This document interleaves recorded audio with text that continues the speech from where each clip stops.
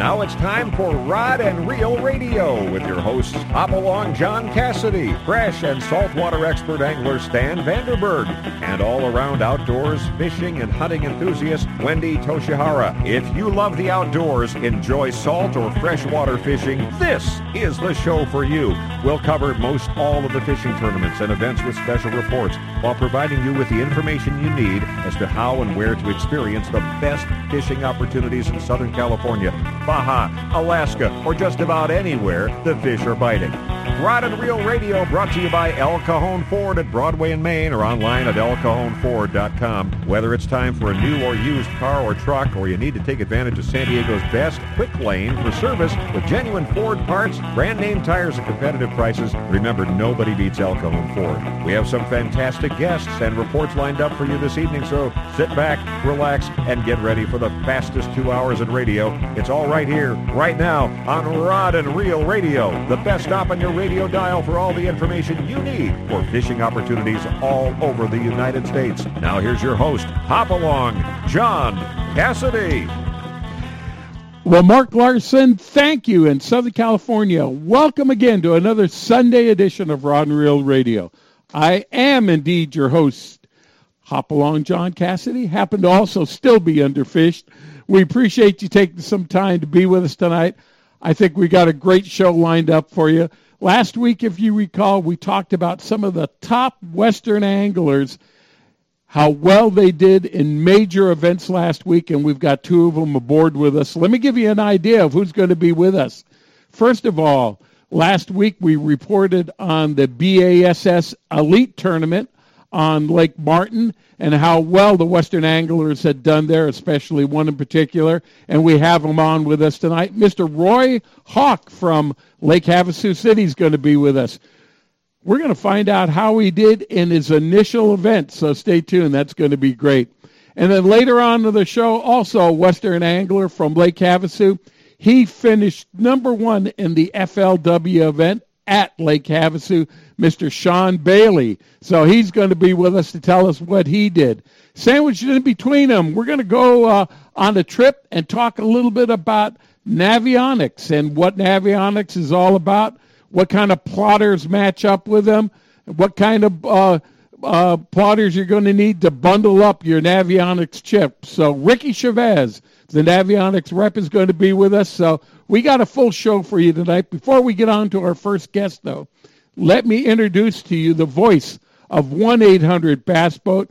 He's been the longtime co-host for Rod and Reel Radio, also a pretty darn good saltwater and freshwater angler in his own right, Mr. Stan Vandenberg. Stan, howdy. After 3 weekends of tournaments, I get a weekend off coming up, and I'm looking forward to it, actually. It's been hectic, but all things are good. Ah, that is great, Stan. Hey, and let me introduce to you also, to our listening audience, my other co-host. She is the national sales manager for Izorline and represents many other fine products in the fishing industry. She's also an accomplished freshwater, saltwater, and hunter in her own right. That's Wendy Toshihara. Wendy, how you doing? I'm doing good, a little worn out. I was at the PCS show Friday, Saturday, and Sunday, and glad to be home and on the radio. Well, Wendy, you must have been worn out from all the selfies and pictures you got taken with your friends there. It must have been one heck of an event. You know, it's a horrible job, but somebody's got to do it. Well, you're definitely best suited, and you look a hell of a lot better than Stan and I, Wendy, so you're nominated. Hey, guys, let's get to our first guest, because this is really exciting. When we had this angler on with us a few months ago, he had been invited to fish the BASS Elite Tournament. Great honor to do it, but also with that honor comes a lot of responsibility. Part of it is the time you spend and committed away from your family to do that, and then also the financial part. So let's catch up with exactly what he did to make the decision to qualify for a BASS and how he did in his first event. Let's welcome to Rod and Reel Radio from Lake Havasu, Mr. Roy Hawk. Roy, welcome to the show. Thanks, man. Thanks for having me. How you guys all doing? Alive and well. We are doing well, Roy. Hey, Roy, when we talked with you a few months ago, you have torn up most of the tournaments out here in the West, both FLW, WON. I know at the U.S. Open you didn't fish as well as you wanted to do, but you did really well over there. You had won that event in the past. Now you got this invitation to fish the BASS Elite Tournament, arguably the number one event in the United States if you want to be a pro angler. But you had some problems. The amount of time that was you're going to have to spend doing it, and then also the financial commitment. And so tell us, in that time and the time you fished your first tournament, what transpired?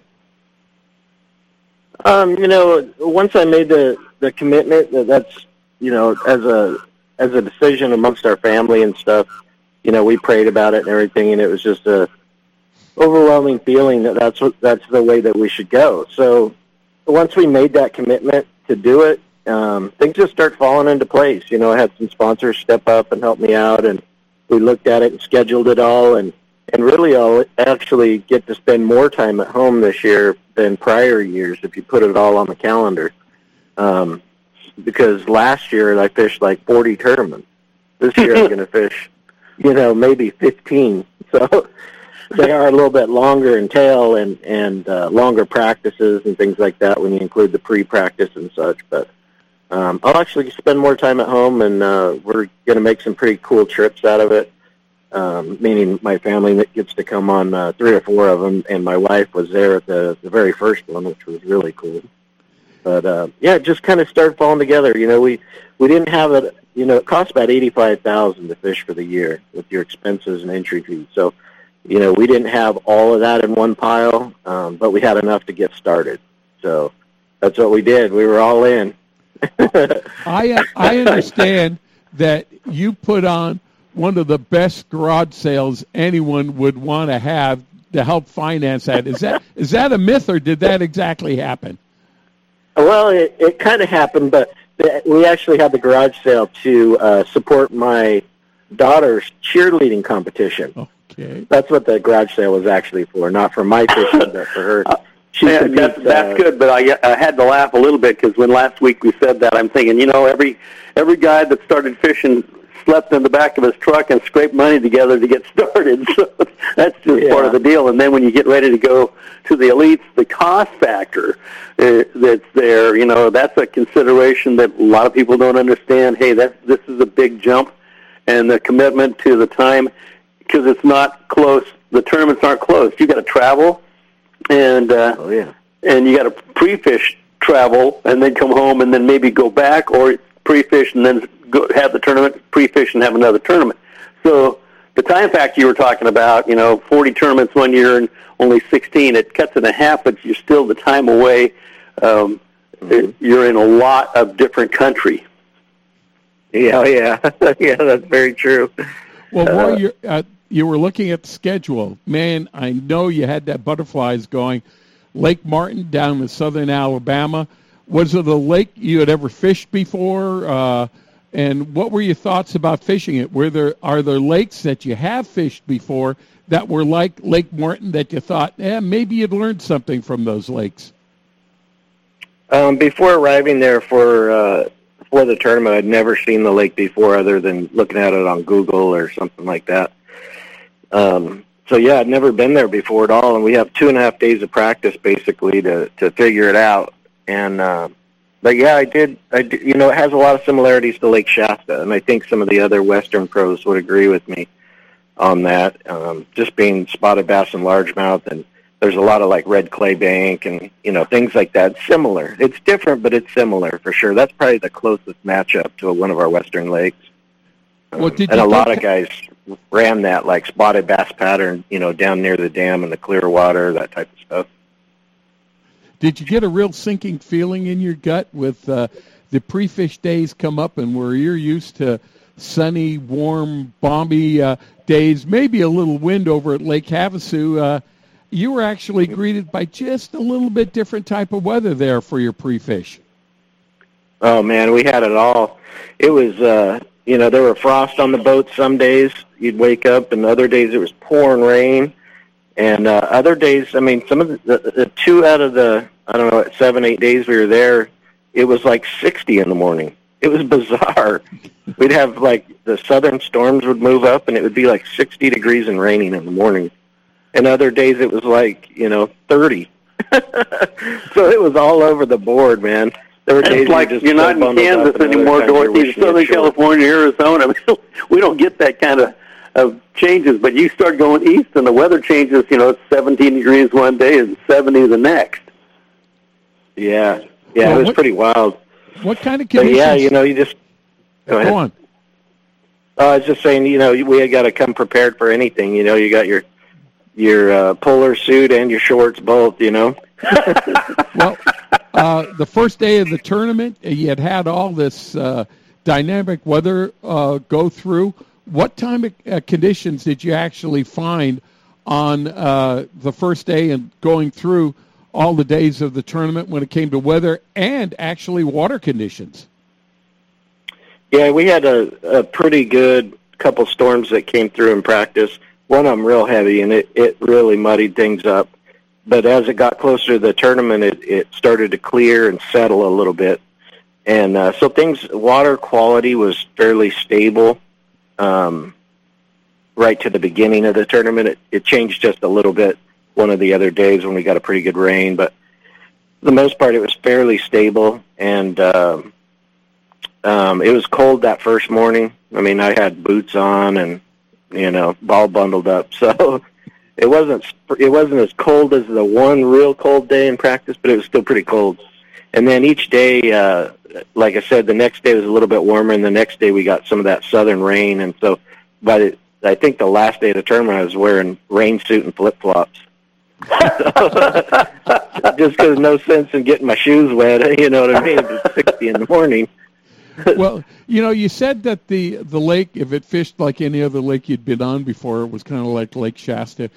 Could you use some of the techniques that you were familiar with in fishing Lake Shasta there? And tell us how did you develop some of the patterns over the course of the first few days of the event when you were trying to make the cut and then qualify for the top 12?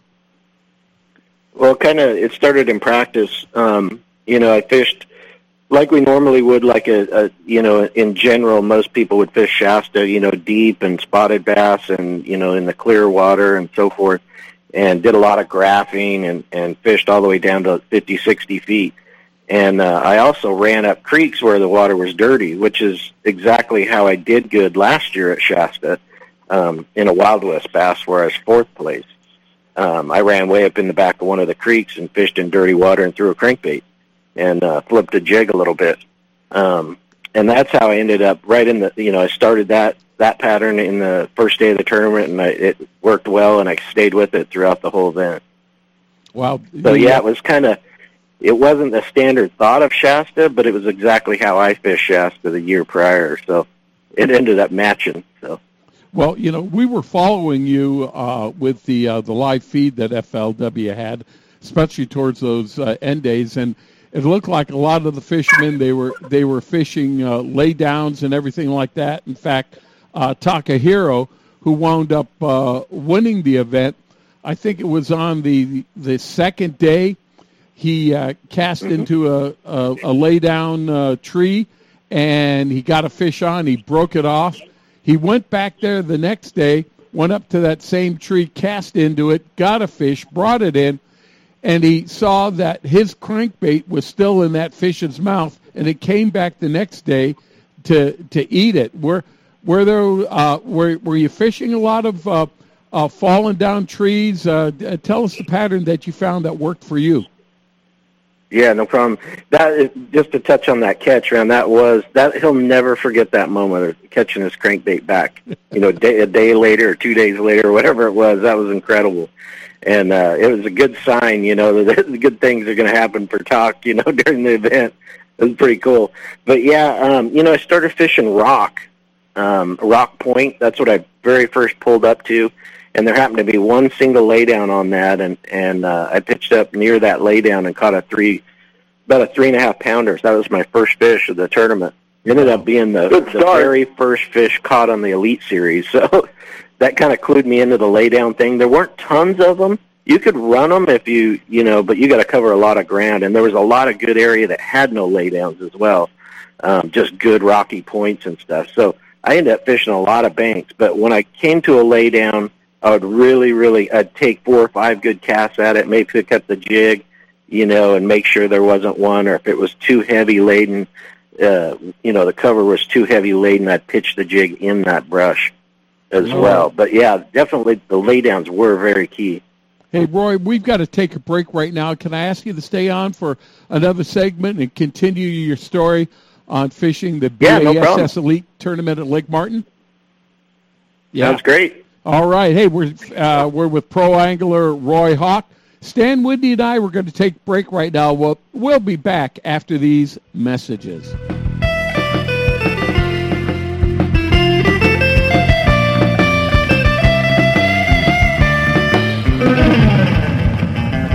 You can count on El Cajon Ford, as so many Southern Californians have for years. El Cajon Ford has the cars and trucks you can count on, like the all-new Fusion and Escape, Edge, Explorers, and more. And now Fiestas with 38 mpg and Focus with 40 miles per gallon highway, plus C-Max Energy with up to 42 highway EPA estimates. El Cajon Ford has them now. Shop online at elcajonford.com.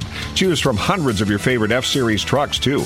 El Cajon Ford knows trucks, no matter what you're hauling or towing, for a great weekend of fishing or for some fun in the desert. Now get special savings on every F-Series truck in stock, 150s, 250s, 350s at El Cajon Ford. We have commercial trucks too, including the all-new Transit Connect. Finally, a commercial van with great mileage, helping your business get moving again. El Cajon Ford, worth the short drive from anywhere in Southern California, Broadway and East Main at El Cajon, or online anytime, anywhere at elcajonford.com. El padrón electoral del Instituto Nacional Electoral es una de las bases de datos más seguras del mundo. Para mantener su actualización y consistencia, una persona del INE perfectamente identificada podría visitarte en tu domicilio.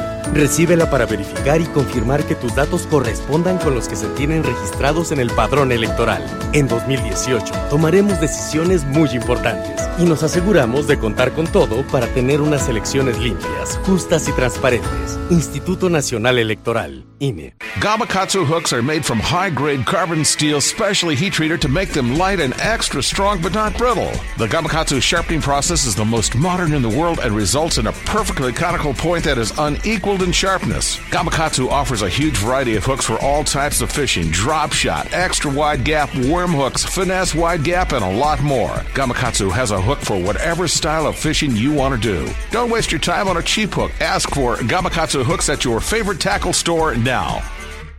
He's not just my fishing buddy. After 30 years, he's a brother, and I'd sure hate to lose him. His bass boat's got nothing to do with it. So I make sure both of us wear a life jacket. Save the ones you love, even if they don't own a fancy boat. A message from California State Parks Division of Boating and Waterways. Anglers Arsenal is the serious angler's first choice for hand-poured plastics, McCoy line, Spro products, Gamakatsu hooks, G. Loomis fishing rods, Shimano products, Ovid reels, and just about anything you hear advertised on Rod and Reel Radio. Go to anglersarsenal.com and visit our online tackle store. See the huge selection of Western Plastics hand-poured baits, all at anglersarsenal.com. Anglers Arsenal Tackle Store is conveniently located in La Mesa, just off Interstate 8. Give us a call at 1-800-428-8730. 2015 and 16, Quantum Fishing's gone and done it again for you with the brand new redesigned Smoke PT Reel Series. Everything from your spinning reels all the way to your bait casters. The PTA design has the new PTXA frame. Lighter, stronger, bone-crushing drag. Quantum Fishing. We are performance tuned. Check them out at Anglers Arsenal in La Mesa or anglersarsenal.com or give us a call at 619-466-8355. Hi, this is BSS record holder Dean Rojas.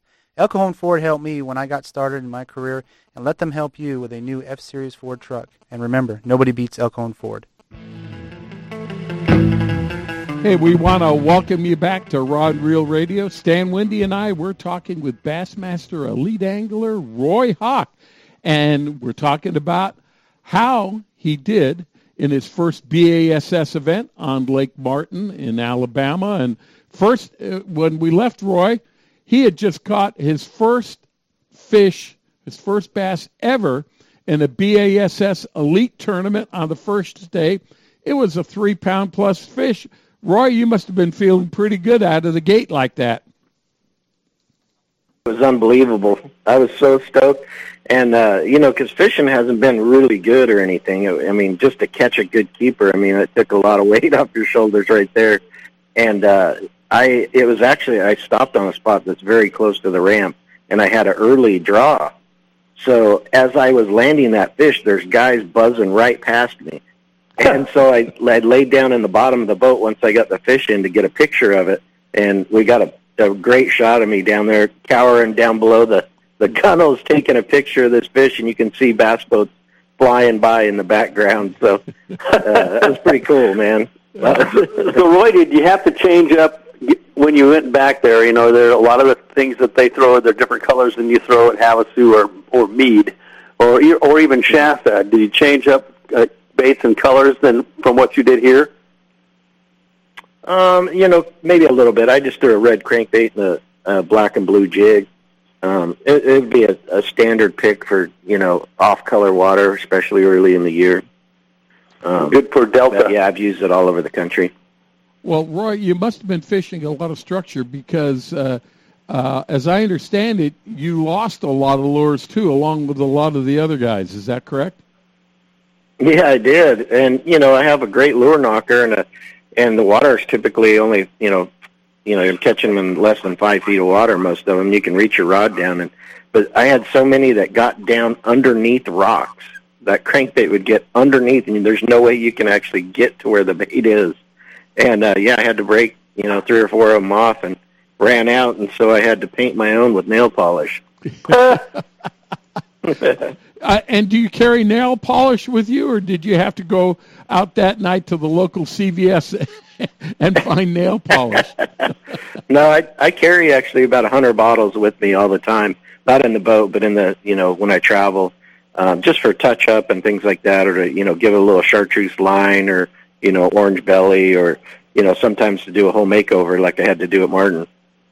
And did those fish after you, painting them red with nail polish is more than a little touch-up.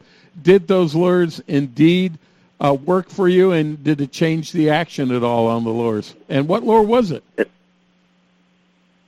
It was a Duo-Realis M62 5A. Okay. It's kind of a shallow runner. It dives just a hair deeper than the standard square bill. It'll dive down to like 7 feet on a real long cast. And, they ate the heck out of it. It didn't change the action at all, and worked really well. So no complaints. I know your first event out, the expectation is I at least want to finish in the top 50 to get my money back. Mm-hmm. And, man, if the light is shining on me and the angels are watching over me, to make that top 12. How did you feel when you first made the top 50 and then you were in contention for the top 12 to finish and fish on the last day to be in contention for first place? I'll tell you what, man, every day just got better. You know what I mean? It was so overwhelming, just like you said, to get that first check, and New Year getting a check, and then when I made the top 12, I was on cloud 9, I was super excited. And the coolest thing of the whole thing is that the live that they do, the Bass Live, you can watch all day long. And just knowing that all my friends and family and everybody was watching, I mean, it was something I got to share with the world. It was like one of my coolest new moments, and I got to share it with everybody. And that was the coolest part of the whole thing. And the other cool part is everybody that knows you, it's pulling for you, and you got that backing behind you, and you know that too. I mean, that's a pretty cool feeling to have. It really is, and I'm super, super thankful for, my sponsors and friends and fans and everybody that cheers me on and helps me, and man, every fish, I just wanted to catch another one, just because I could just feel them, cheering every time I caught one. It was just really, really cool. I mean, my wife, told me, she was watching and stuff, and after she told me, there were times where she's jumping up in the air and watching it and so forth. So It was pretty cool, man. That's that Bass Live, man. That is the deal. I mean, that is the future of bass fishing. I'm telling you. They did a great job on it. Not only that, all the way out here on the West Coast, it kept us involved with the tournament. But going into that last day, you qualify for the top 12, but it must have been Old Home Week for you over there with a number of Western anglers that were there. Not only you, there was Luke Clausen, Justin Lucas, Dean Rojas, Brett Height, Mark Menendez. I mean, my gosh, you've got it's Old Home Week over there for you. It's all Western guys almost. It was, man. It was pretty crazy. We come into weigh-in, and we're all sitting back there at the tank with our fish, getting ready to weigh in, and it's just all these old guys I've hung out with for years, for the most part. A couple other ones from the South, but it was pretty cool, man.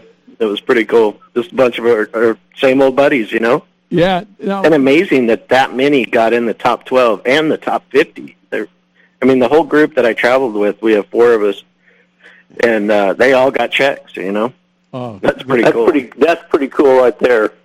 Now you're in the top 12. It's the last day. It's your first BASS Elite event.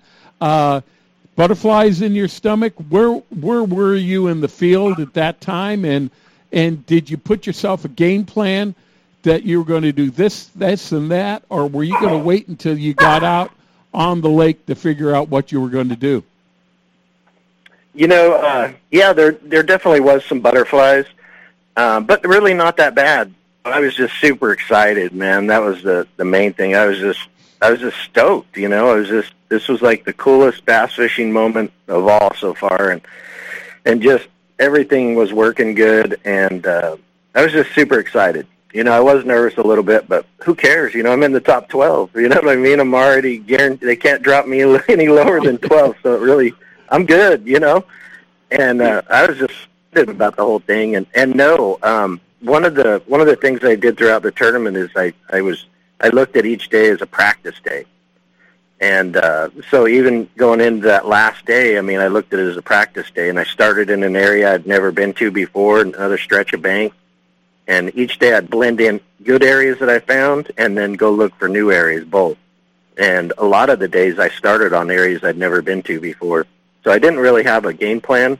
Just went on gut instinct, I guess, or just guidance, Well, sometimes I think that's the best when you're on a new body of water like that, and there's no concentration of fish on any one particular area. You haven't got a super hot program going. Keeping everything honest tells you a lot about what they're not on, and when you do find them, all right, starting to put 2 and 2 together becomes easier. But covering water, that's actually a good way to get her done. Oh yeah. Yeah, it worked out good for this event for sure. I didn't have a Takahiro hole or nothing I was running to, that's for sure. Well, that's the thing. If you haven't got spots where it's a spot lake, and spotties they'll get stacked up in the end of the year, but not so much in the first of the year. It can be a little tougher. But covering water and keeping everything honest tells you a whole lot about what to do. And you have enough tools, especially from the West. I think the guys here have more tools in the box with all the little minute stuff you have to do for drop shot and the different techniques for the Delta and Clear Lake, and then you got to go to Shasta and the lakes that have the spots in them. I think that probably is a greater experience for the guys coming from the West to go back out and down south, and you have a tool for everything you see out there. Yeah, I would definitely agree with that. Out here in the West, it's so diverse. You can throw in Lake Havasu with smallmouth, the whole Colorado River now, too, to add to that, and back in the day when we were going to the Columbia River, too. So you add that into there, and with Shasta, the Delta, Clear Lake, we got places where 10 pounds a day is really good, and we got places where 30 is good, you know what I mean? So we have a full range. And, man, I'll tell you what, it really grows some great anglers, and, we got really good proof of that, with, guys like Skeet Reese and Dean, and, you know what I mean, they've been doing it a long time and have great results. Roy, we've got to give also kudos, to Takahiro Omori. He far outdistanced the whole field, and that's not to say anything against your fishing. He was just in a different plane of existence when it came to fishing. Did you have a chance to talk to him at all and found out did this fishing suit his style, or was this just his time? Oh yeah, it fit his style perfectly. He did exactly what his number one way that he likes to catch them. That's what he was doing. Throwing a crankbait shallow. That's his all-time favorite thing to do. So, and he found a glory hole that was like no other. He had the best spot on the entire lake, and he proved it, man. It was way cool. He had a really rough year in the elites last year, and so to come out first on the very first event was a great sign for him and some much needed income. And he was very excited. Very good to see. We had a great time. Sharing stories and stuff at the tank there, waiting to weigh in, and just really cool. Happy for him. And sometimes we get a little negative because you're fishing on public bodies of water, and you've got a whole entourage of people that are following around you in your bass boats and everything like that. And you had something really neat to say about the spectators at this particular event that you were at. Yeah, it was. Those spectators are awesome there. They, they give you plenty of distance, and I ended up, kind of getting together with some of them. They sent me pictures that they took and all kinds of stuff. It was really cool. That is cool. They were really awesome, man. You'd catch one, they'd all cheer for you, and it's just it was a great experience. Like having a grandstand behind you. Well, yeah, it was really cool. Well, tell us now. You've got your first event behind you. You finished in second place. Was this a wake-up call for maybe some of the sponsors or some of the publicity people that, hey, there's a new guy out here from the West Coast, and he's not just a rookie. He fishes like he's been here before. I don't know if it was a wake-up call or not. I know my sponsors that I do have were way excited, and they were overwhelmed with the whole thing, and yeah, I'm definitely looking for new sponsors. If anybody contacts you, send them my way for sure. But it was just a cool deal, man, and looking forward to the next one and see what happens. We've got a long road ahead. The rest of the year, and so a lot of changes could happen. But yeah, super excited for the first one.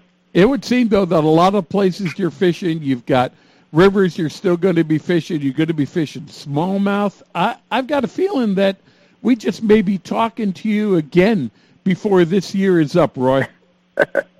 Well, that would be a blessing for sure. And, anytime you guys want to call me, I'm game. I always enjoy being on your show. And, we'll see what happens. I mean, I'm looking forward to it. Just super excited and super thankful to have the opportunity to fish the elites this year. I think we're lucky for you. Yes. Before we let you go, Roy, why don't you let us know some of the sponsors that help you get to where you are right now? Well, my title sponsor is Anderson Toyota, a local dealership here in Lake Havasu. We're familiar anybody with looking for any type. Yeah, anybody looking for a vehicle can contact them. We'll ship them anywhere in the country. So they've been really awesome with me, and been with them the last couple of years, and they've really helped me be able to expand. So I really appreciate them. Taipan Rods. I got a couple rods in their lineup, little Roy Hawk signature rods. Been a great company, all made in the U.S. From scratch to finish. So great products. Yamamoto Custom Baits, been with them for like 20 years now. Great soft plastics, and one of the best companies out there. Pepper Custom Baits, make jigs and spinner baits, and great people up there, great products. Costa Del Mar, the best sunglasses you can get for fishing, You bet. And Ranger Evinrude, been with them for a long time. Evinrude's the only engine I've ever owned. So. And it sounds like Dual Realis helped you out a little bit too, isn't that right? Oh yeah, absolutely. Been with them for I think around 3 or 4 years now, and I've won a lot of money with their products. And guys are just starting to figure out how good they really are. And they got a full lineup of great hard baits. Well, and again, remind us, what was that crankbait that you were using? Because I want to look into that. Yeah, it's a Dual Realis M62 5A. And the original color that I tried to copy was scarlet red. Mm-hmm. All right. Well, Roy, we just want to wish you a lot of luck and congratulations. Hopefully this has helped you, make a couple of more entry fees down the road and offset some of those traveling expenses, because from Lake Havasu to Lake Martin, that was probably a pretty long haul. Yeah, I think it was 27 hours or something. So. All right. But yeah, it's helped out a bunch. Well, and it'll definitely keep me rolling for a couple. We had a crowd here. We had a crowd here in the shop when we had the FLW live feed on, and they were rooting for you, and also for Dean and the other West Coast guys. Any last things you want to say before we have to let you go? I just want to thank you for having me on and following me around and all. That's really cool. And anytime you guys want to have me on, I'm more than welcome to. More than willing to come on your show. And just want to say God bless to all you guys and to all your listeners, and appreciate you guys. God bless you back, buddy. Do well and be well, and we'll be pulling for you. All right. Roy Thank Hawk, you, brother. BSS Elite Angler, second place in his first ever event on the tournament trail at Lake Martin. A great start, and I've got a feeling this guy's going to be up there a lot in the top 12 over the next course of events until we start fishing in the fall. Hey, Stan Wendy and I, we're going to take a break right now, but coming up next, Ricky Shabazz from Navionics. He's going to be with us, so stay tuned. There's still a lot more to come.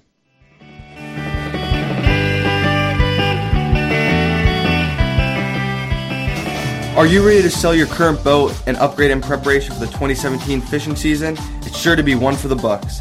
I'm Zach Zorn, and a broker for Kessler Yachts located in San Diego. As one of the largest and most reputable brokerages on the West Coast, I can ensure that your boat will be sold in a timely manner or that your dream boat will be found. If you want to sell your boat or looking to purchase one, call Zach Zorn at Kessler Yachts 760-815-8866 so that your name can be added to our long list of satisfied buyers and sellers. That's Zach Zorn, 760-815-8866. If you're serious about your fishing, choosing the right tackle is one of the most important decisions you'll ever make. Izorline makes premium fishing lines including monofilament, Dacron, Spectra, fluorocarbon, battle-tested harnesses, and top angler-tested Izorline tools and accessories. Izorline premium fishing products are created to provide you with the ultimate in strength, dependability, durability, high abrasion resistance, low stretch, and high quality. All Izorline products are 100% guaranteed against manufacturing defects. You just can't buy better value. Izorline will replace or repair at their option. No questions asked if you're not pleased with any of their product. Catch what you've been missing. Quality guaranteed. The warm weather is here and our lakes and rivers are brimming. Just remember, if you love California and you love to boat, please wear your life jacket. And make sure everyone with you puts one on too. Save the ones you love. A message from California State Parks Division of Boating and Waterways.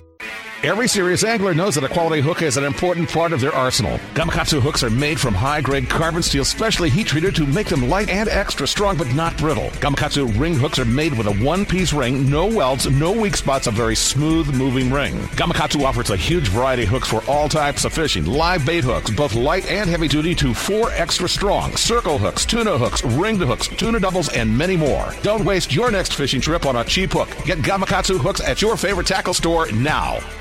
This portion of Rod and Reel Radio is brought to you by the Rockley's Fish Release System. Now you can quickly and easily release fish suffering from barotrauma back to the depths they were caught. Look or ask for the Rockley's at your local fishing tackle dealer. And welcome everyone back to Rod and Reel Radio. Stan Vandenberg's here tonight, so is Wendy Toshihara. And Stan, we're still trying to get a hold of Mr. Shabazz from Navionics.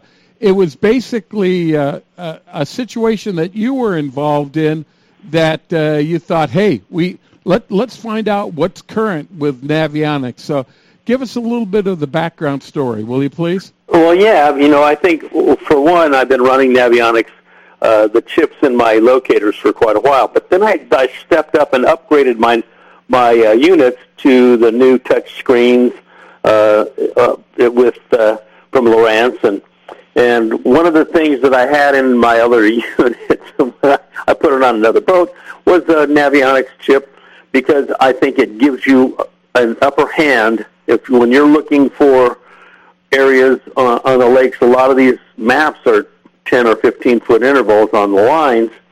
Navionics goes down to 5 feet, which that is such a helpful thing to see when you're looking for little contours to change. And they've got so much shared information that you can pick up also. But so I went out and I started looking at how my electronics were reading, and I couldn't get the maps to come up. And out of frustration, I called Tashambe Moore, who worked with Navionics for a while, and they said, well, you know, the new guy is Ricky Shabazz, to talk to him. So I called Ricky and said, hey, I can't get my units to read. And he goes, oh, you've upgraded your unit. Have you got the little microchip that goes in there? And I go, no, I've got the old standard version. I gave him the numbers off, and he goes, nope, you need the different one. Oh, well, that will help a bundle. So I told him I'm going to buy that other one. I'll get the other one, and we're going to put that one in mine as soon as it comes. And actually, we've got a little thing going now where we're going to do a giveaway of a Navionics chip to some lucky person that comes by our booth at where we are, the 800 Bass Boat and San Fernando Valley Heart Insurance. So the people, you can put your name in our fishbowl, get a quote for your boat, whatever you want to do there. And at the end, we're going to give away a Navionics chip to somebody that needs a new mapping source in their units. Yeah, now they've got different chips for different parts of the country. I'm going to presume this is going to be a West Coast chip, is it not, Stan? Yeah, you've got they have a western region. So it's a region that covers a lot of the western United States, and you can actually get them to cover local offshore to the islands, and down the coast, and even into Mexico, you can buy their chips that are. It's just an upgrade of what is available in a lot of these other units when they go to mapping. So, you know, I think it's just a really valuable resource. And most of the guys that are out there that are fishing in the tournaments, you know, they've got that Navionics chip in there, and it's made a difference. The guys that use them on the local offshore stuff for the bass, sand bass, and calico bass tournaments also. You know, now, when they say, you know, when you're buying a plotter, you want to make sure that they have one that supports the Navionics chip. What exactly is it that you are looking for as a consumer on that, Stan? Well, almost all of the electronics nowadays have a little thumb slide that you can slide out, and you can put. There are other navigational products on the market, I guess, that have that same. It's just a chip that slides in, and it'll change the mapping sources and what you're looking for when you're on that body of water that you like to fish, whether it's offshore, you know, and it doesn't make any difference if it's East Coast and you're in the Carolinas or you're in San Diego and you're turning left to go to Mexico. All of that area that you see you want to know what's under your boat a lot of the time and where you are on those drop-off edges. Or high spots, and that high spots is in freshwater. It works the same in saltwater. You know, where are these high spots that those bluefin are sitting on out off our coasts? Where are those rock piles that the guys like to fish for the calicos? Where are the rock piles that we like to fish in the drop-off edges in the freshwater? So all of these things really make a difference. And if you've got a mapping system that shows you the bottom and can tell you in a more succinct way how to locate those areas, and then once you find what you're looking for, you can put waypoints on and mark those places so you can go right back to them. I used that mapping system that I had in my old units. I put one back on just so I had it even on this last tournament here, the last couple, because I've got outside stuff in the middle of the lake that you never see anybody else fish, which just happen to run over, and you make a waypoint on your locator, and you can go back and find it again. And once you have those things, you can actually recreate the bottom structure for your own mapping system. It's really incredible what you can do today. Now, we just talked with Roy Hawk. He went down and fished Lake Martin down in southern Alabama, a lake that he said he'd only seen on Google, and I've got to feel pretty sure that Roy probably had a Navionics system that he could actually turn that thing on and get a complete profile of the lake to help him in his pre-fish, and not only that, during the tournament. Well, without a doubt, you can even take the chip out, and you can go to, you can put it in your computer, and you can pre-fish the lake on your computer just by looking at, the contours of the lake, get an idea of where those creek channels are deep or whether they're shallow, the shallow ends of the lake versus the deep ends of the lake.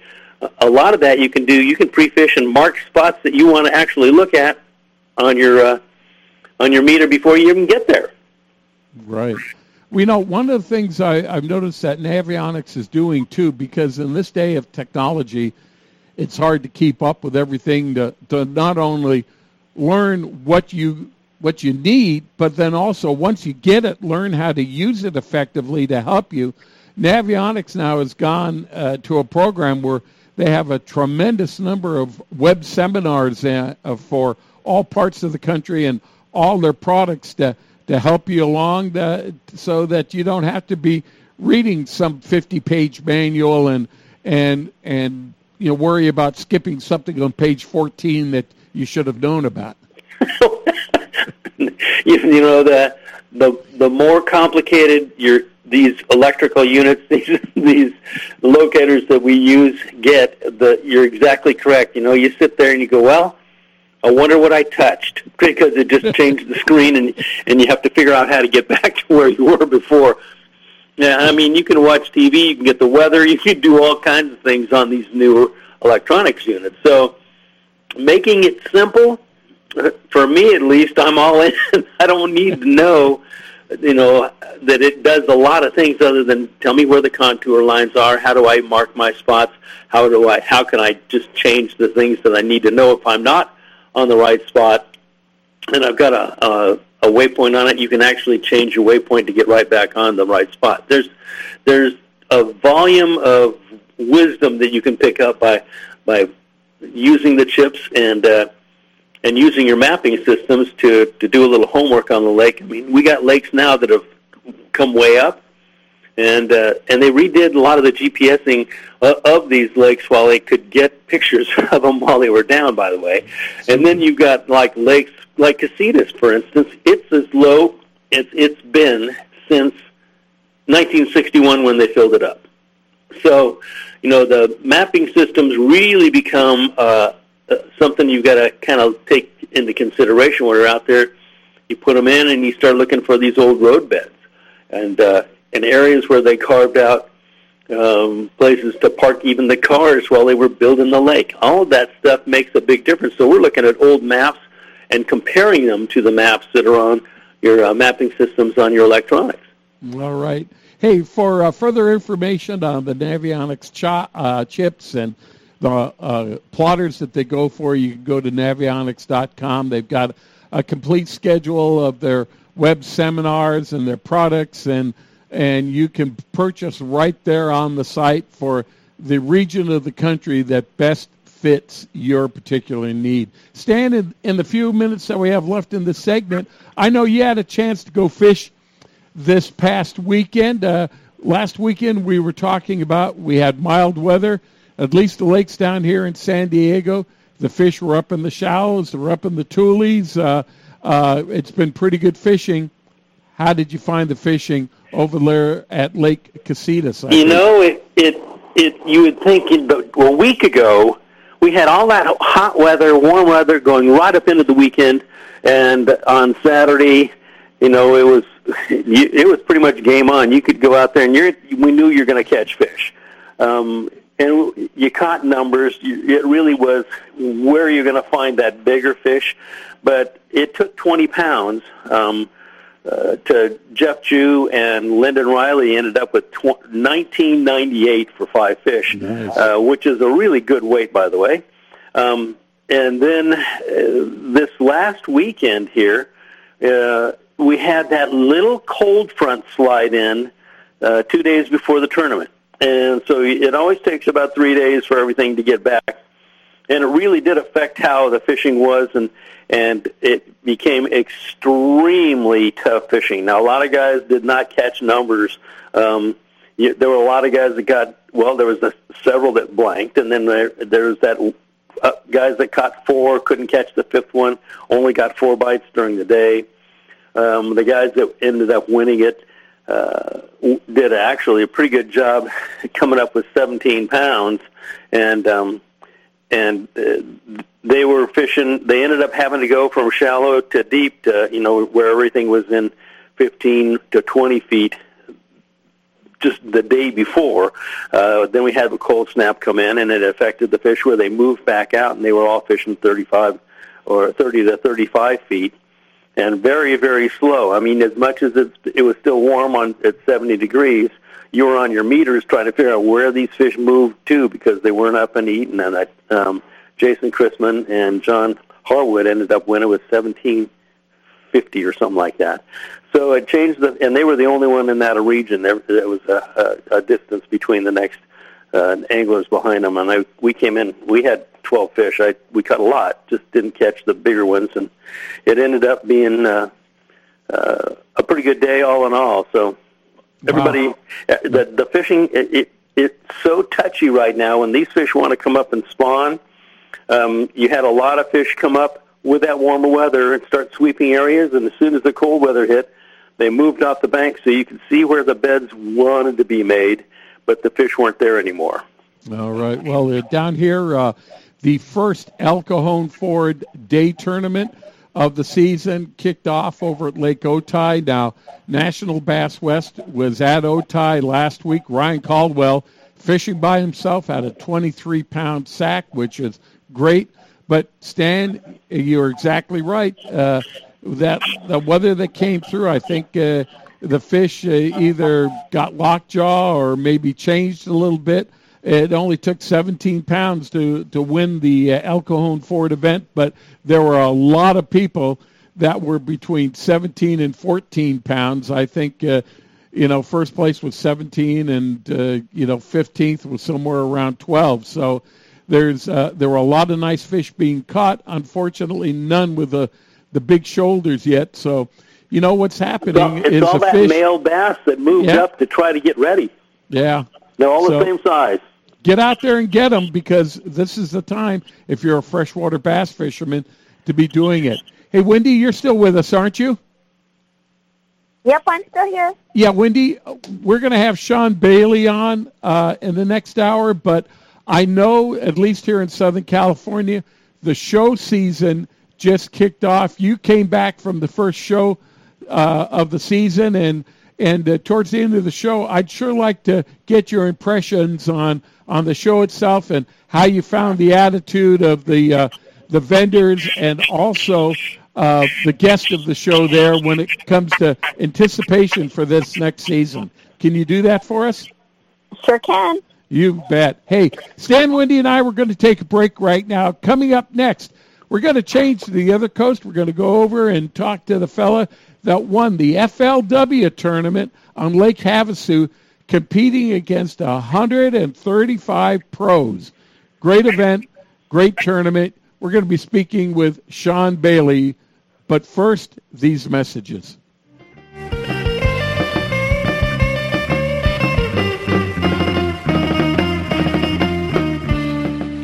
Count on El Cajon Ford, as so many Southern Californians have for years. El Cajon Ford has the cars and trucks you can count on, like the all-new Fusion and Escape, Edge, Explorers, and more. And now Fiestas with 38 mpg and Focus with 40 miles per gallon highway, plus C-Max Energy with up to 42 highway EPA estimates. El Cajon Ford has them now. Shop online at elcajonford.com.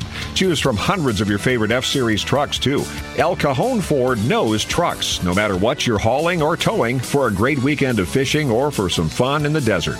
Now get special savings on every F-Series truck in stock, 150s, 250s, 350s at El Cajon Ford. We have commercial trucks too, including the all-new Transit Connect. Finally, a commercial van with great mileage, helping your business get moving again. El Cajon Ford, worth the short drive from anywhere in Southern California, Broadway and East Main in El Cajon, or online anytime, anywhere at elcajonford.com. He's not just my fishing buddy. After 30 years, he's a brother, and I'd sure hate to lose him. His bass boat's got nothing to do with it. So I make sure both of us wear a life jacket. Save the ones you love, even if they don't own a fancy boat. A message from California State Parks Division of Boating and Waterways. Quantum Fishing's got something for everybody. From the smallest angler to the oldest veteran, we can get you out there fishing with the greatest reels on the market today.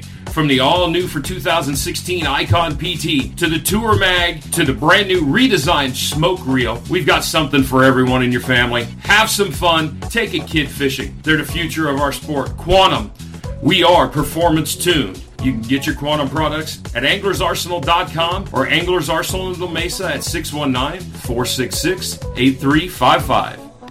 Attention Rod and Reel Radio listeners, be sure to check out the Code Group mobile app. You can listen to the Rod and Reel Radio show live, along with show archives, without internet access. The Code Group app has all kinds of cool features for fishermen, including daily Southern California saltwater reports, weather reports, episodes of Inside Sport Fishing, marine traffic, and much more. Get the free Code Group mobile app by texting the word REEL, R-E-E-L, to 90407, or enter the words Code Group in the App Store on your smartphone. It's a big deal. You know, I've always wanted to be on Rod and Reel Radio. I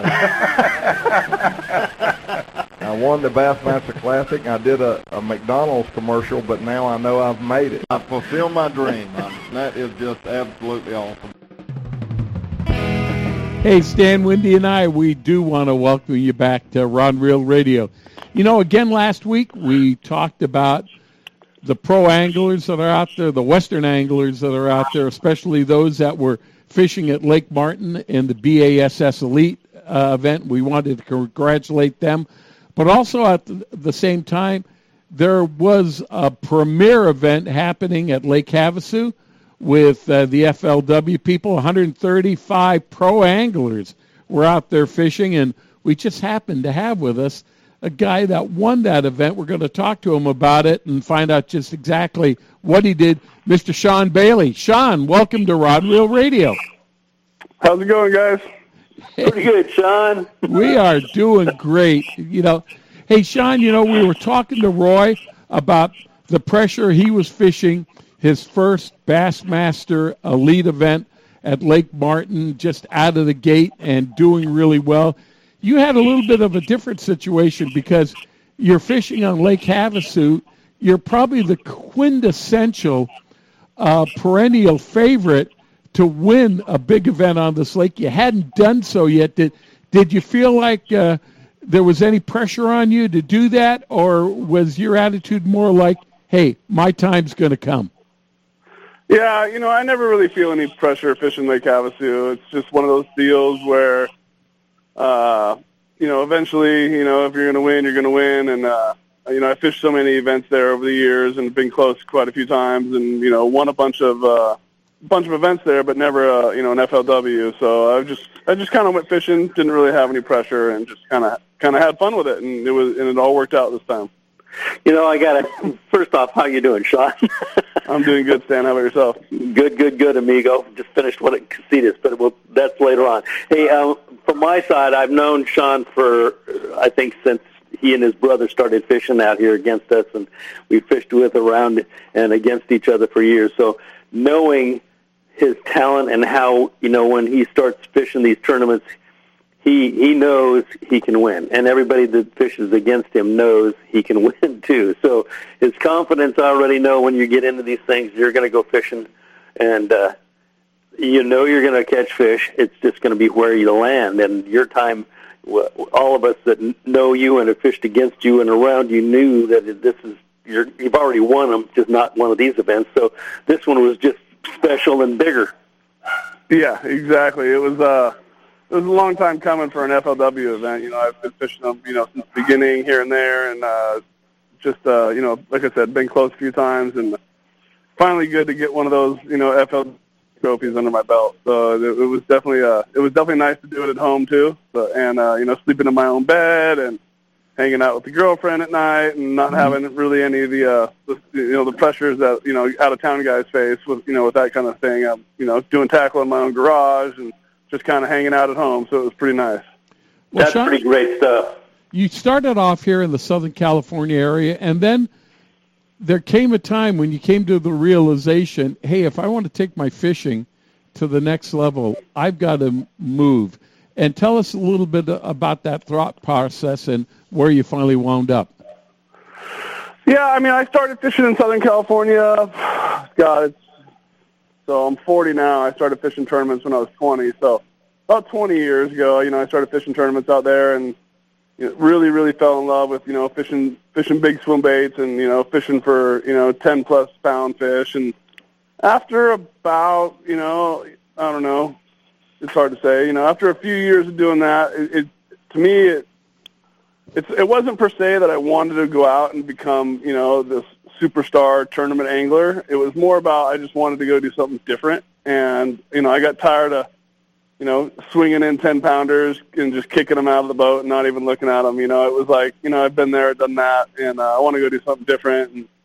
And, part of that also, that decision to move was I got really tired of, driving 45 minutes in traffic to the lake and back every day. And, I found Havasu, and, I was like, well, I can drive 5 or 6 minutes and I'm at the launch ramp, and, they don't close the lake like they do in Southern California. You can launch at 2 in the morning if you want. And, the restrictions of Havasu were far less than the California lakes. And I had smallmouth and largemouth, and at the time, that lake, when I first moved out there, I hadn't seen the kind of pressure, this kind of swim bait pressure that it's seen today. But when I first moved out there, it was incredible swim bait fishing. And, not the swim bait fishing that I grew up in Southern California doing, but like the small swim bait fishing, just catching, 2 to 6 pound fish. And it was just incredible fishing. And, you had this body of water that you could do whatever you wanted. You could go flip toolies up in the river, or you could go fish 6-pound line on a drop shot, or you could throw crankbaits and jerkbaits. And it was, year round, you had so many different patterns that you could go, you could go work on. And Southern California, it was like you either threw a big swim bait or you threw a drop shot and a jig. And it's like, that was like, the only ways to win tournaments. You could catch them other ways, but those were the predominant ways to win tournaments in Southern California. And I just got bored with Southern California, so I decided to move. All right. And you've been there long enough. I've started hearing pundits say that they think the fishing at Lake Havasu is on a decline. Well, Rod and Reel Radio, we've been on long enough, over 20 years, and we've interviewed a lot of people that have fished at Lake Havasu, and Stan and I and, a lot of our friends, we've fished Lake Havasu over the years, and we've seen it develop, and the introduction of the smallmouth and the flourishing of the largemouth, and, the ups and downs of striped bass fishing. In your estimation, what is the current situation of the fishing at Lake Havasu now? I would definitely argue with the people that say it's on a decline. The fishing there is incredible. What it is that the fish are evolving at a fast rate as far as ways that we fish for them and ways that they get caught. So it's not this easy golf course pond type lake that it used to be, that didn't have a lot of pressure. It gets a lot of pressure nowadays, and it's gotten tougher fishing. But I wouldn't say it's on a decline. It's just you have to be innovative on your techniques that you fish for them with. It's not just go down the bank and catch them like you used to. The number of fish per acre in the lake hasn't changed. There's just as many bass in there as there was 10 years ago. It's just they've developed, they've just become a little bit smarter. They're not easy fish to catch anymore. But they're definitely still in there, and there's definitely plenty of big bags to be caught. That's for sure. I think you're pretty spot on with that. Before, it used to be, especially way back when in the 70s and 80s, the early 80s, there were a lot of big fish in it. Then it went through a cycle where the fish got pretty small and you had small bags of fish for your limit.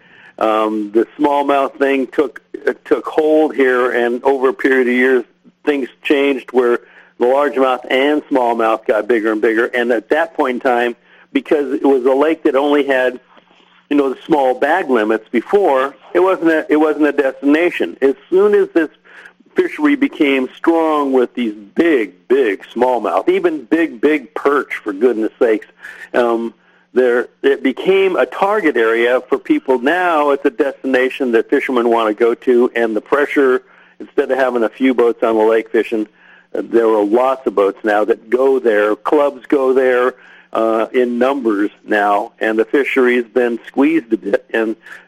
But the numbers and the weight still maintain. If the guys are going to win, you got to have good weight. Yep, exactly right. And like you said, the lake, especially from about now, until it gets really hot, the lake receives an immense amount of pressure. Like you said, I mean, there's like 2 and 3 different clubs on every weekend in the spring there, and the place just gets hammered, But there's so many fish in the lake that the lake still fishes pretty good. So it's a premier destination. It's just not as easy as it used to be. The weight is still there.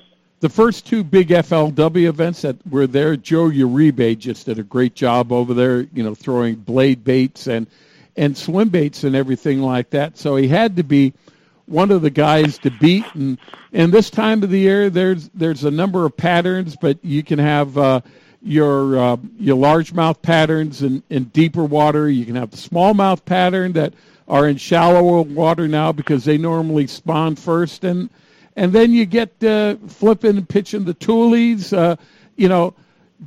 Did you have a game plan that, hey, you're going to stick to this, or were you going to try all the patterns and find out which one worked out best for you?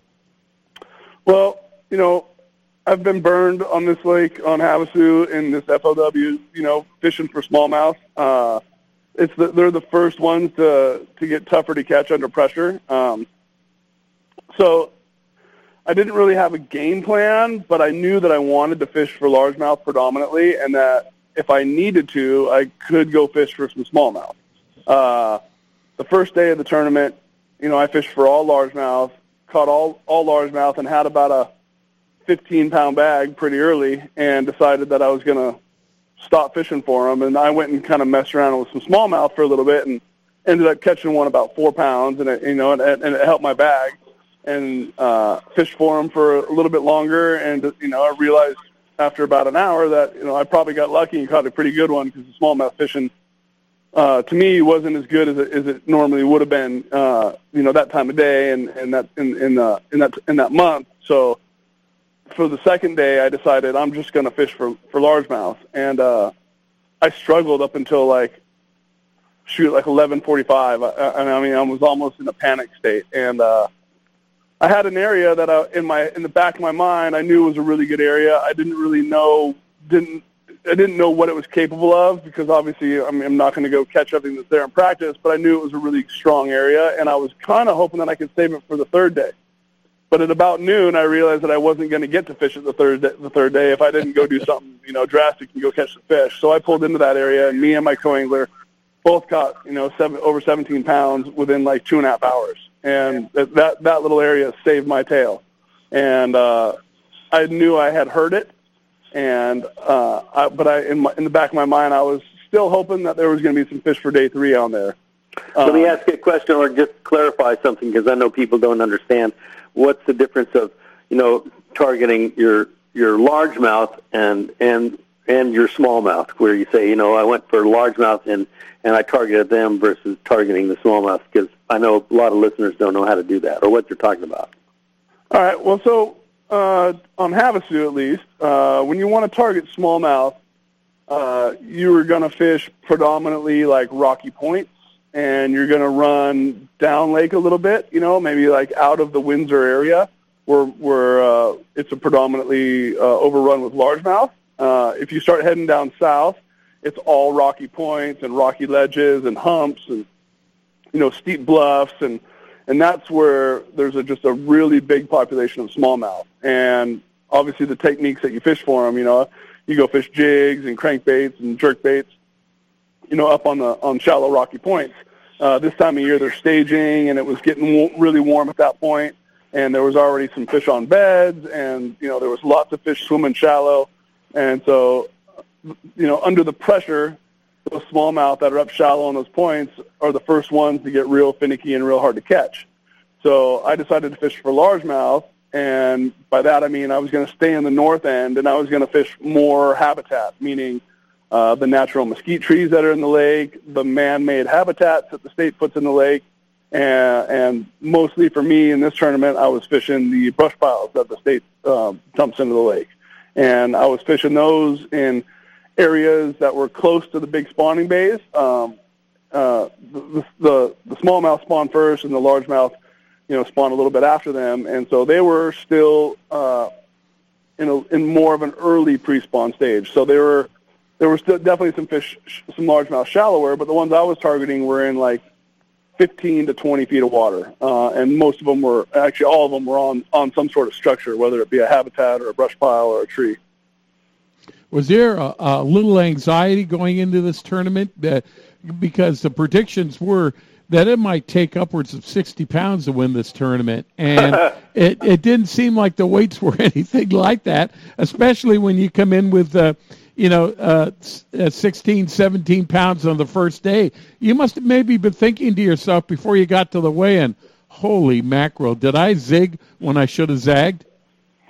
No, not at all, because there's always that dock talk on Lake Havasu, and fishing's always 10 times better in practice than it is in the tournament. It's not that, it's a decent-sized lake, but it fishes small, and you put 154 pros with 154 co-anglers out there for 5 days, each of them catching 2 to 10 fish a day, and you do the math, and by the time tournament starts, there's a couple thousand fish that have been caught, and those are typically the ones on the best spots in the lake and the most aggressive fish on the shallow areas. And by tournament time, people may think that it's going to take 20 pounds on their first or second day of practice, but by tournament time, in my experience, I knew that 16 to 17 was going to be really strong. Well, and you were talking about the lake fish is really small. When you get that kind of talent on the lake, and even pre-fishing, we used to say, don't stick your fish, just get a bite and see if they're there, because it's that first day, you got to take those, there's 150 guys or 150 boats, and there's 300 guys sticking fish. And the easy fish are gone that first day. And they may reload a little bit for that second day, but you're going to stand out a bunch. And so then it starts to get, now you got to really go look to find your fish, and it's not going to be as easy. And that's really Havasu, when you think about it, is how many points are there? How many rocky points are there? Are there 150? Are there 200 or whatever? And then you start looking at where they all go down the lake and up the river, and it starts to get smaller and smaller, especially in the second day. And even Lake Mead, which is a lot bigger, and that same thing happens. But when you caught your first limit of fish, now it's a roll of the dice to see, what am I going to do the second day, and we hope we're going to get a better limit or a good limit again. Sean, we got to take a break right now. Before you answer Stan's question, can we keep you on for another segment and pause here for just a bit? Of course. Sounds good to me. I'll be here when you guys get back. All right. Hey, we are speaking with Sean Bailey, pro angler out of Lake Havasu and professional guide. Yeah, that's right. We're going to find out how you can fish with Sean, too, if you decide you want to learn more about Lake Havasu. So stay tuned. Stan, Wendy, I, and myself will be back after these messages.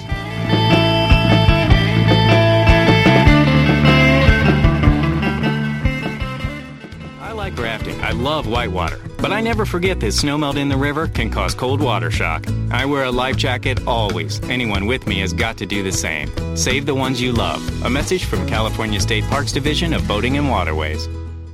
Gamakatsu hooks are made from high-grade carbon steel specially heat treated to make them light and extra strong but not brittle. The Gamakatsu sharpening process is the most modern in the world and results in a perfectly conical point that is unequaled in sharpness. Gamakatsu offers a huge variety of hooks for all types of fishing: drop shot, extra wide gap, worm hooks, finesse wide gap, and a lot more. Gamakatsu has a hook for whatever style of fishing you want to do. Don't waste your time on a cheap hook. Ask for Gamakatsu hooks at your favorite tackle store now.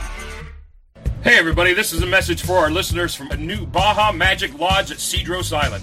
Cedros Outdoor Adventures wants to make your dream of fish at Cedros Island a reality. Want to go after giant calicos or yellowtail with the best Cedros Island fishing organization, but you just don't know who to contact?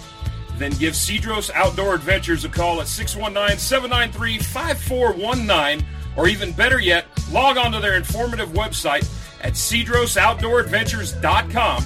There you can visit their trip calendar and schedule a trip that's convenient for you. Once again, the phone number is 619-793-5419 or their website of cedrosoutdooradventures.com. I got a garage full of fishing tackle, and every time I get out on the water, I realize I forgot something important. But I never forget my life jacket. I make sure my buddies wear theirs, too. Save the ones you love. A message from California State Parks Division of Boating and Waterways. Hi, it's Tony Gwynn. Nobody treats you better. Nobody beats El Cajon Ford. Hi, it's Tony Gwynn Jr. For years, my dad said it so often. Nobody beats El Cajon Ford, and nobody treats you better. And that's so true. Now I am proud to join the El Cajon Ford team because with them, it's all about family. They treat you right. You're part of our family at El Cajon Ford. Thanks, Tony. We'll see you at Broadway in East Maine and elcajonford.com. Stan, Wendy, and I, we want to welcome you back to Rod and Reel Radio, and we are speaking with our special guest, FLW champion from Lake Havasu this past week, Mr. Sean Bailey. And Sean, thank you so much for making time to be with us. No problem. Always a pleasure. Ron, Sean, there's all kinds of methods of fishing Lake Havasu, and, Stan, Wendy, and myself, we have fished there before, and I read some of the things you were talking about, but you happened to mention a rig that I was not familiar with, and I hope you can talk about it a little bit more. You talked about fishing what you called a sea rig, and can you tell us what that is? Yeah, that's just a Carolina rig, and I fish it a couple different ways. If I'm fishing it on like bigger baits, like creature bait style, or like robo zippers or anything like that, then I'm going to throw it on a little bit heavier line, like 12 pounds, maybe with like a half-ounce bullet weight, and, it's the weight, and then you have a swivel, and then you have about a 3-foot-long leader to your bait. And it's just an effective way to cover water. And for me, I'm fishing those deeper brush piles, and, when you're out there in 22 foot, and 20 to 22 foot, and there's a couple of scattered brush piles in this big cove, it's not like you can see them and just cast at it and get it near the brush pile on your first cast. So I got to hunt around for it and feel for it. And that Carolina rig is just a real effective way for me to, cover a lot of water until I can find that piece of structure. But yeah, when you start fan casting the Carolina rig and you drag it across the bottom until you find it, because it'll stay down with that heavier weight, and it makes it's like having your own depth finder out in the middle of the cove for you. Yeah, it's kind of like fishing a crankbait. When you throw a crankbait around, you can feel different kinds of structure. But out where I was fishing, a crankbait wasn't going to be efficient enough for me because it's only in the strike zone or bumping bottom for so long of your cast. Was where a Carolina rig, I could throw it out there a mile, you know what I mean, and it's going to sink straight to the bottom. And my entire length of cast, I can feel what the bottom feels like. I can feel it when it gets silty and muddy. I can feel it when I go over rocks. And then as soon as I get into that structure, like the habitat or the brush pile, I know exactly what it is. And now I've kind of lined up, from the boat to the structure, and then now I can repeatedly throw at it and get it into that structure every single time.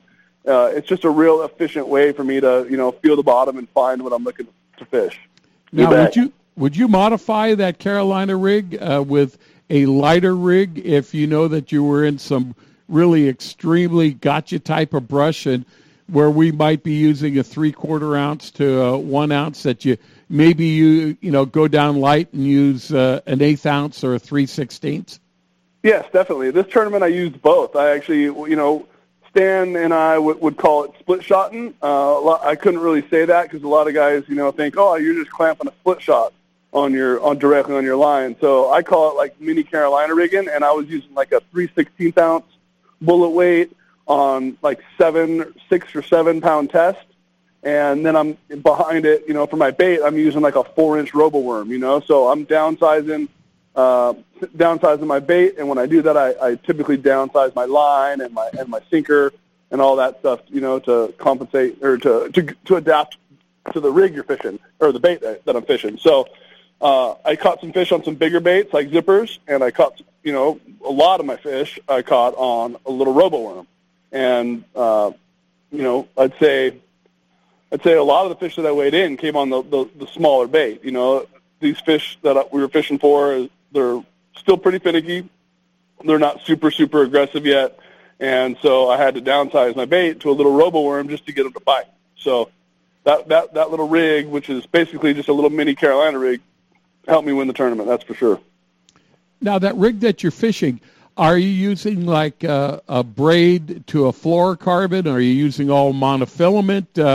How are you setting the rig up? And then what type of action rod are you using to fish that on? All right, well, we'll start with the the rod and reel first. So rods, I'm using Evergreen International has a new line of rods they're selling in the United States. They have a 7.4 medium rod, and that's the rod I was using. 7.4, it means we could get an extremely long cast out of it. They're super sensitive, and the action was perfect for what I was doing. Reel, I'm just using a Shimano Stratic, and like a 2500 size. And so for me, the most important part is the line. A lot of guys use braided line, and I kind of got away from using the braided line. What I'm using is Berkley NanoFill, which is like a form of braided line, but it's a lot thinner diameter, and it's a lot smoother when it comes off your reel, and you get just an extremely long cast, much farther than, say, like a 10-pound braid. It's, I'm not 100% sure on what it's made out of. It's identical to braid in the fact that it has zero stretch and a lot of abrasion resistance, but it's just really, really, really small diameter. It's almost like a fire line. It's real smooth, and it's super, super strong. Yeah, and then with its castability, I'm sure with the way you could cast, you could probably spool that 2500 reel with that NanoFill. It casts that far. Yeah, it casts really, really good, and that's one of the benefits to using it. I was tying on a Evergreen Bass Seal fluorocarbon. I'm using 7 and 8 pound leaders. I'm tying my braid or NanoFill to fluorocarbon knot. I'm using the improved Albright, and using like a depending on that rig, I was using most of the time 3/16. When it got a little windier on the final day, I bumped it up to 1/4 ounce, and I'm just using like a Conji tungsten bullet weight, and then just a swivel, and then a Robo Rebarb 1.0 medium worm hook and a 4-inch RoboWorm. Now, Sean, sounds like Casitas or Castaic. No, it was when I fished that rig, and one of the reasons I fished that rig like year round is because everybody drop shots, and I wanted, my co-anglers were like, "Why aren't you just drop shotting?" And I laughed. And I'm like, "I don't drop shot here very, very often. If I drop shot here, I'm going to drop shot a 7-inch RoboWorm on 15-pound test on a bait caster. But I feel like I get a lot of bites because fishing Casitas and Castaic growing up, before the drop shot was even around, it was either a Texas rig or a split shot or a little, basically a mini Carolina rig. And I'm real comfortable with it. I feel like nobody in my area throws it. Everybody's drop shotting. Those fish at Havasu see a drop shot day in and day out. and they don't see this rig that I throw very often, and I feel like it gets me, a lot of extra bites. It's just a way to present the bait that they don't see on a regular basis. Havasu is notorious for quagga mussel. Is that that rig? Are you in some jeopardy using that rig with the quagga mussel situation at Havasu? Not in any more jeopardy than I would be throwing a drop shot. You're definitely in jeopardy throwing anything on the bottom in Havasu. The first day of the tournament, I hooked a fish on that little Carolina rig out of a brush pile, and as soon as I hooked it, it screamed like 50 feet of line off my reel, and I told my co-angler, put the net down, it's a catfish. Don't even worry about it. There's no way this is a bass. And it, started coming up, and it wasn't acting like a catfish, and I was kind of, wondering, do I have a carp or a striper or something? And then it came up, and I saw it, and it was about a 7 or 8 pound bass. And, of course, I start shaking, and I'm like, get the net. It's not a catfish. And that fish turned around and took me right back to the exact brush pile that I caught it out of, and it broke me off. And, it probably would have broke me off on 20-pound test.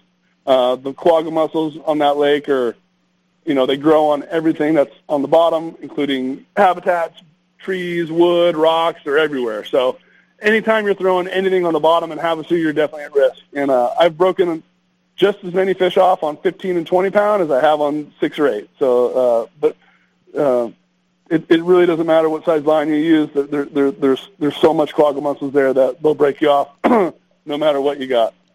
Sean, let's talk about your last day of fishing, because this was only a 3-day event. Started off with 135 teams, and then I think the cutoff was like 50, and you had 50 on the second. Now you're going into the last day of fishing, and I think their fishing is at the top 10 they fished.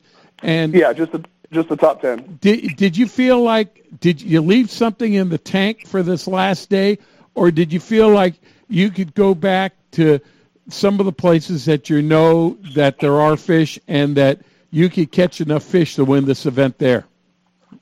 Well, so starting day 3, sitting there in my boat, deciding where I'm going to go, in my head I'm thinking, I got to go back to where I caught 17 pounds at yesterday. Me and my co-angler both caught 17 pounds. In like 2.5 hours, we probably caught 15 or 16 fish. And, my first instinct was, I got to go over there. I got to start there.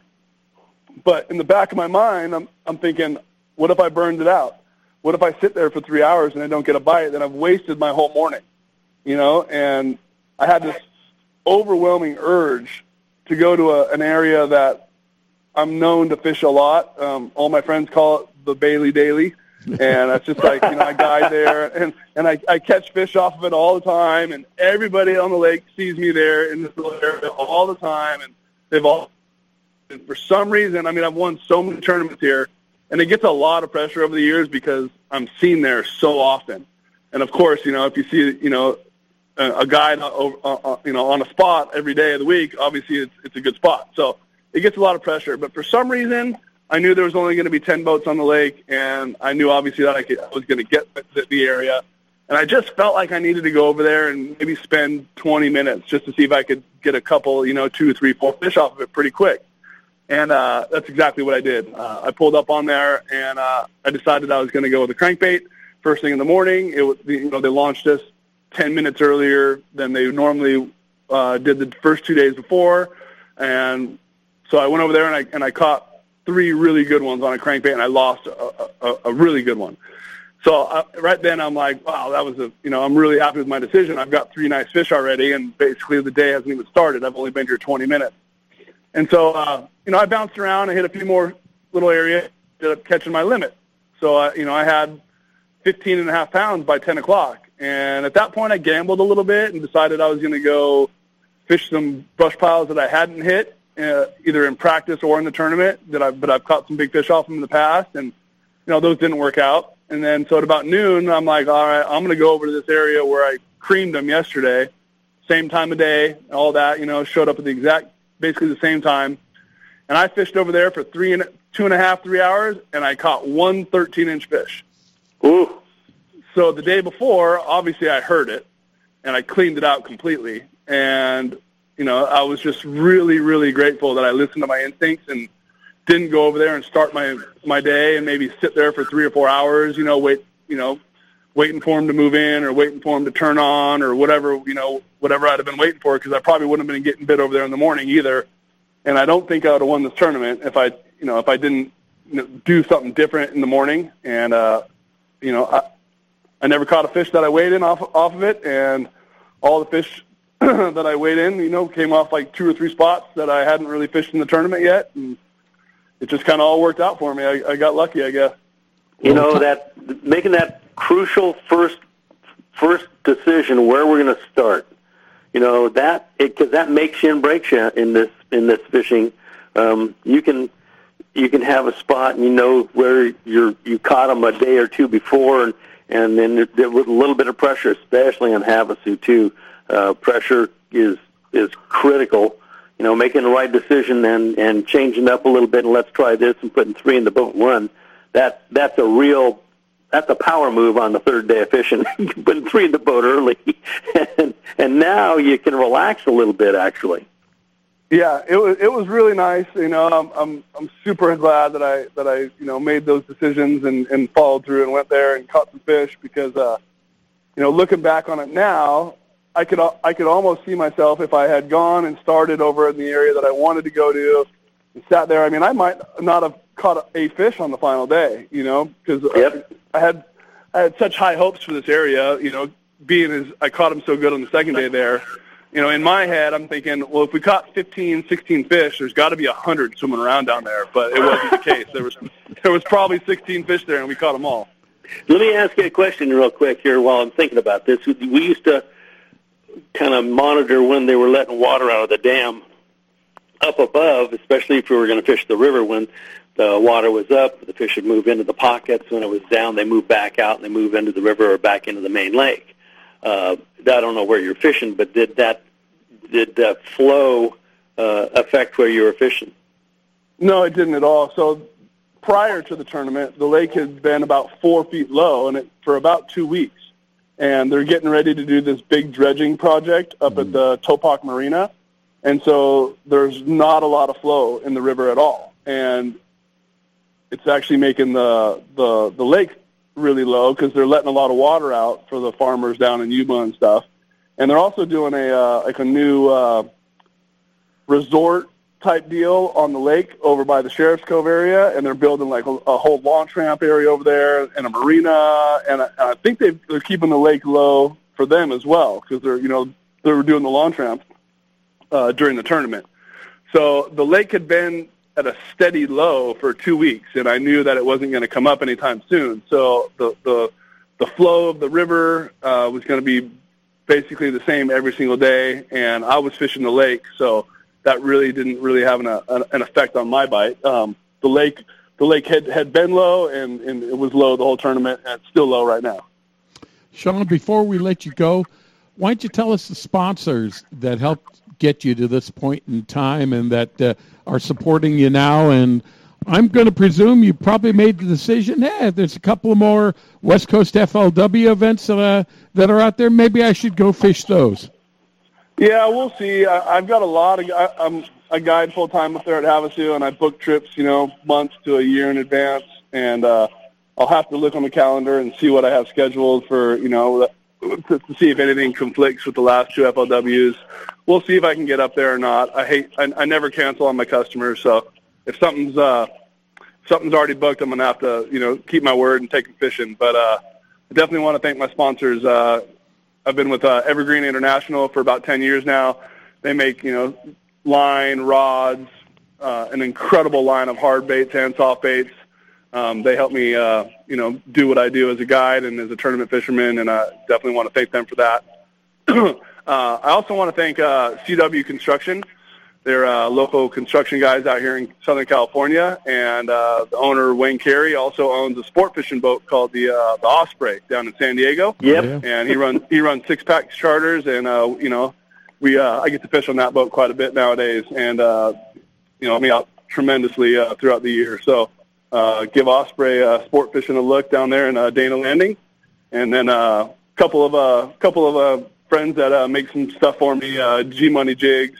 He provides me with all the shaky heads and football heads and all that kind of stuff I need. And definitely want to thank my girlfriend, Ashley, for putting up with all the the crap of this tournament and the staying up late working on tackle and all that kind of stuff. So that's about it for sponsors. You mentioned also your guide on Lake Havasu, and I know that, we talk about fishing smallmouth and largemouth, but you also enjoy going after other species. Oh, yeah. I'm a big-time, striper fisherman in my off time. Havasu's got some big stripers in it. I love fishing for them. Love fishing in the ocean, always have. Fishing yellowtail and bluefin tuna, and yellowfin since we've had them the last couple of years. And, I fish for about anything that swims. I fish for carp in the summer with the kids. It don't matter. I like catching everything. Sean's he's like a little brother to me.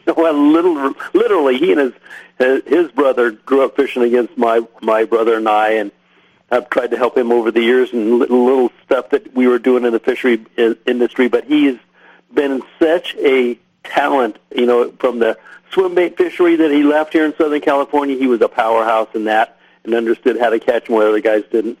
And in moving and taking the information that he had learned in Southern California, fishing California waters, and going to Havasu, he's become a strength over there and recognized as a force to be reckoned with on every tournament, which, I'm really proud of what you've been able to do, buddy.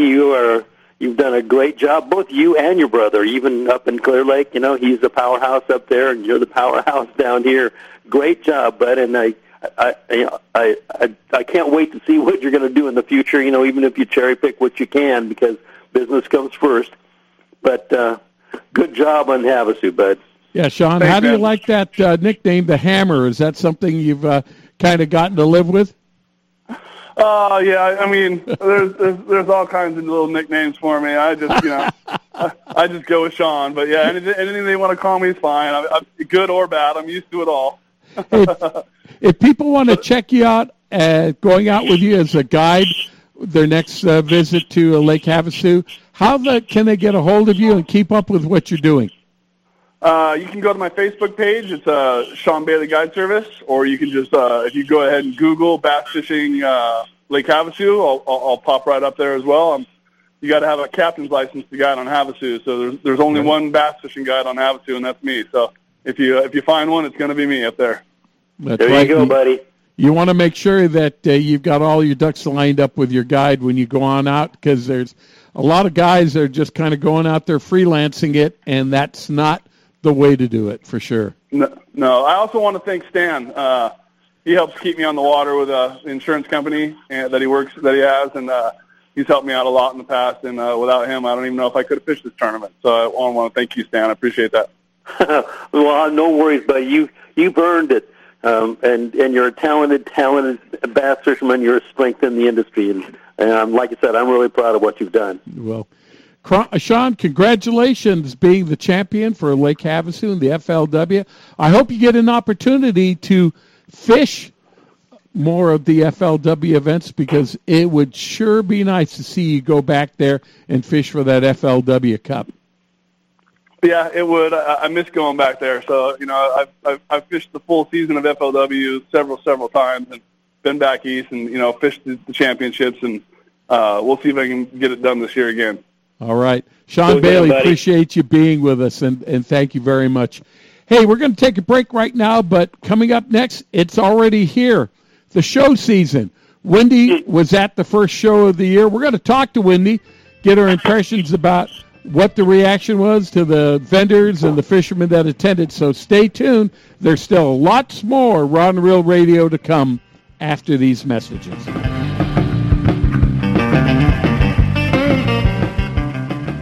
Every serious angler knows that a quality hook is an important part of their arsenal. Gamakatsu hooks are made from high-grade carbon steel specially heat-treated to make them light and extra strong but not brittle. Gamakatsu ring hooks are made with a one-piece ring, no welds, no weak spots, a very smooth-moving ring. Gamakatsu offers a huge variety of hooks for all types of fishing. Live bait hooks, both light and heavy-duty, to 4 extra strong, circle hooks, tuna hooks, ringed hooks, tuna doubles, and many more. Don't waste your next fishing trip on a cheap hook. Get Gamakatsu hooks at your favorite tackle store now. The warm weather is here and our lakes and rivers are brimming. Just remember, if you love California and you love to boat, please wear your life jacket. And make sure everyone with you puts one on too. Save the ones you love. A message from California State Parks Division of Boating and Waterways. Hey, bass fisherman, who do you call for your bass boat insurance? Well, if you're not calling me at 1-800-BASS-BOAT for your boat insurance, you're probably paying too much and may not have the coverage that you need. In 1974, I developed the Bass Boat program that is what all the pros use today. The reason? No depreciation or any partial claim for your hull, your big motor, your trolling motor, or your electronics until your boat's 10 years old. That's right, you only pay $250 to get your boat on the water for any partial claim, and we still pay a stated value replacement cost for your boat if you have a total loss. We're the only people in the industry that does that, and that's why we are the choice of the pros. So if you want the best, forget the rest.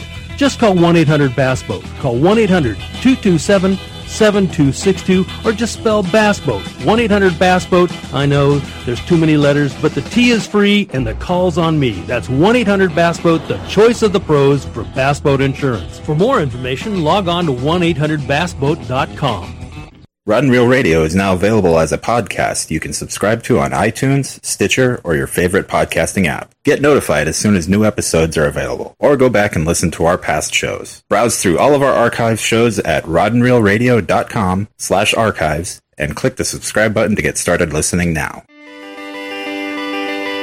Hey, Stan, Wendy, and I, we want to welcome you back to Rod and Reel Radio today. Just a couple of cleanup notes here. Ricky Shabazz gave us a call during the commercial break. He was caught in an area where he just couldn't get out to us. We'll have Ricky on next week, but then we're also going to run that promotion for giving away a complimentary Navionics chip there at the Fred Hall Show in Long Beach. And then we're also running a promotion with the Occidental Papagayo Beach Resort Hotel in Puerto Rico.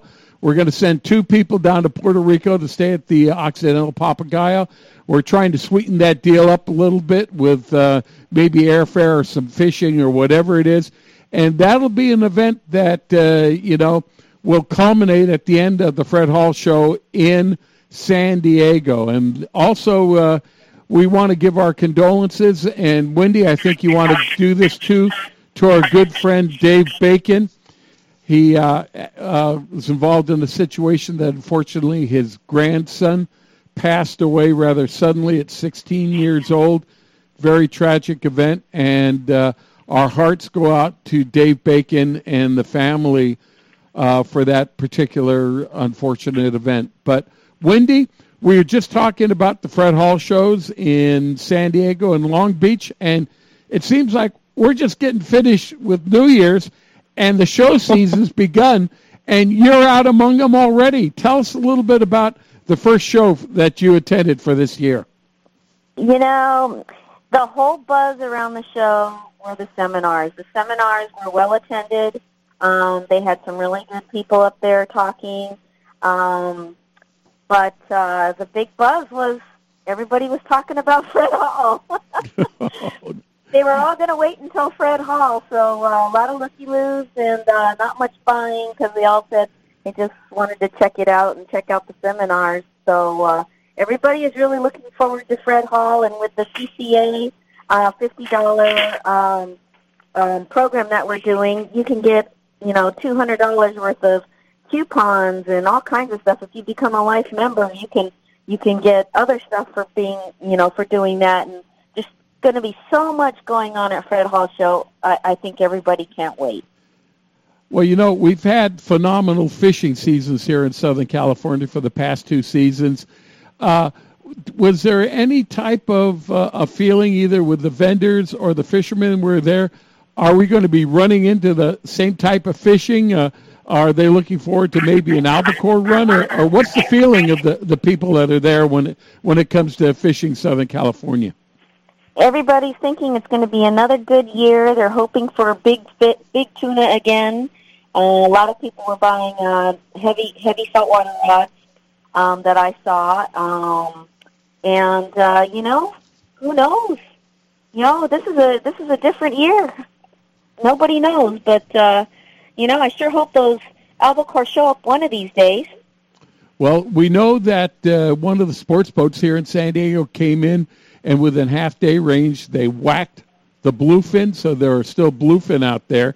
But we want to remind our listeners that the 10th annual Yellowtail Derby is going to be taking off here in just a little bit. It's going to be April the 28th through June the 3rd. There's 4 divisions that you can fish: the yellowtail, the white sea bass, the halibut, and the tuna division. Now, if you get your entry into the Yellowtail Derby now, you're going to save $10 on the early entry fee. It's also $30 for juniors that can sign up early, $40 after February 1st. But this is a great event that's run by John Campbell down there. It didn't seem like it was that long when it started to go. Stan, the years are just kind of trickling by in a hurry. We're in the 10th year of the Yellowtail Derby. Well, they don't trickle by; they run. It goes pretty fast. I remember right when he started it back up. That was just yesterday. I know. Hard to believe it's 10 years down the road. It's grown into a big event. Now they have the yellowtail, the white sea bass, the halibut, and the tuna divisions. A lot of cash, a lot of prizes, a lot of fun. It all starts off with a big kickoff dinner at the Valley High, where you can come and you can sign up late. A lot of prizes given up over there. That'll be, I believe, on April the 27th, and then there will be an award ceremony again at the Valley High on June the 4th. You want to come on down because it's a heck of a lot of fun. Besides a lot of money given away and a lot of prizes, first place in the Yellowtail division is going to be your weight in Ballast Point Pale Ale. So that's an event I think I want to win. Could you imagine? I think I'd drive that company. Yeah, you can do whatever you want to get on that scale. You can. Guys stuff their pockets with lead and wear big giant boots. And oh yeah, Wendy, if you were to win that, you could show up in a suit of armor and they would weigh you. Well, last year I watched Harry, and he had a backpack full of lead. Perfect. That was great. Hey, if you want to find out more about the Yellowtail Derby, you can go to yellowtailderby.com, or you can get a hold of the tournament director, John Campbell, number 866-745-5331. But get your entry in because it's a lot of fun. It's a tradition that started here in San Diego back in the 1960s, and it was a lot of fun then, and it's a lot of fun now. And again, Wendy, we just want to give our condolences to Dave Bacon and his family on the loss of his grandson. Yeah, it's a very sad, sad day. It was the day before his 16th birthday. But, on the brighter side, they donated his organs, and somebody else who needed an organ is going to get their organs. So, and as I understand it, and I don't have the information in front of me because this is just kind of like breaking news, there is a GoFundMe page to help out with some of the expenses too. Yes, I just can't imagine missing. We all have children. Losing a child at 16 years of age, just terrible. Yeah, guys, horrible. Well, listen, don't want to end it on a downer note, but I just want to remind everyone, you want to listen to past shows, just go to rodandreelradio.com or go to your favorite iPod provider. Guys, thanks a lot for being with us. Great show. Lots of fun, lots of information. Yeah. Hey, Stan, Wendy, and I will be back live again next Sunday night starting at 5:05 p.m., So on behalf of Jorge, our director at the AM 540 studios, Ben Harvey, our local producer, and always in memory of Big Tuna Bill and Eddie McEwen, thank you for leaving us this legacy. That's Rod and Reel Radio. Also, want to remember Mr. Paul Leader from El Cajon Ford. Hey, stop by El Cajon Ford this weekend for the President's Day sale. If you want a great value on a Ford truck, a Super Duty, or just a regular passenger car, this Monday is going to be the time to go there. So on behalf of Stan and Wendy and all our guests, hey, go out there. They're getting them away. Great fishing right now. Take advantage of it. We'll see you next weekend, everyone. We're out for now. Upon your door. Gone fishing. I'm real gone, man. You ain't working anymore.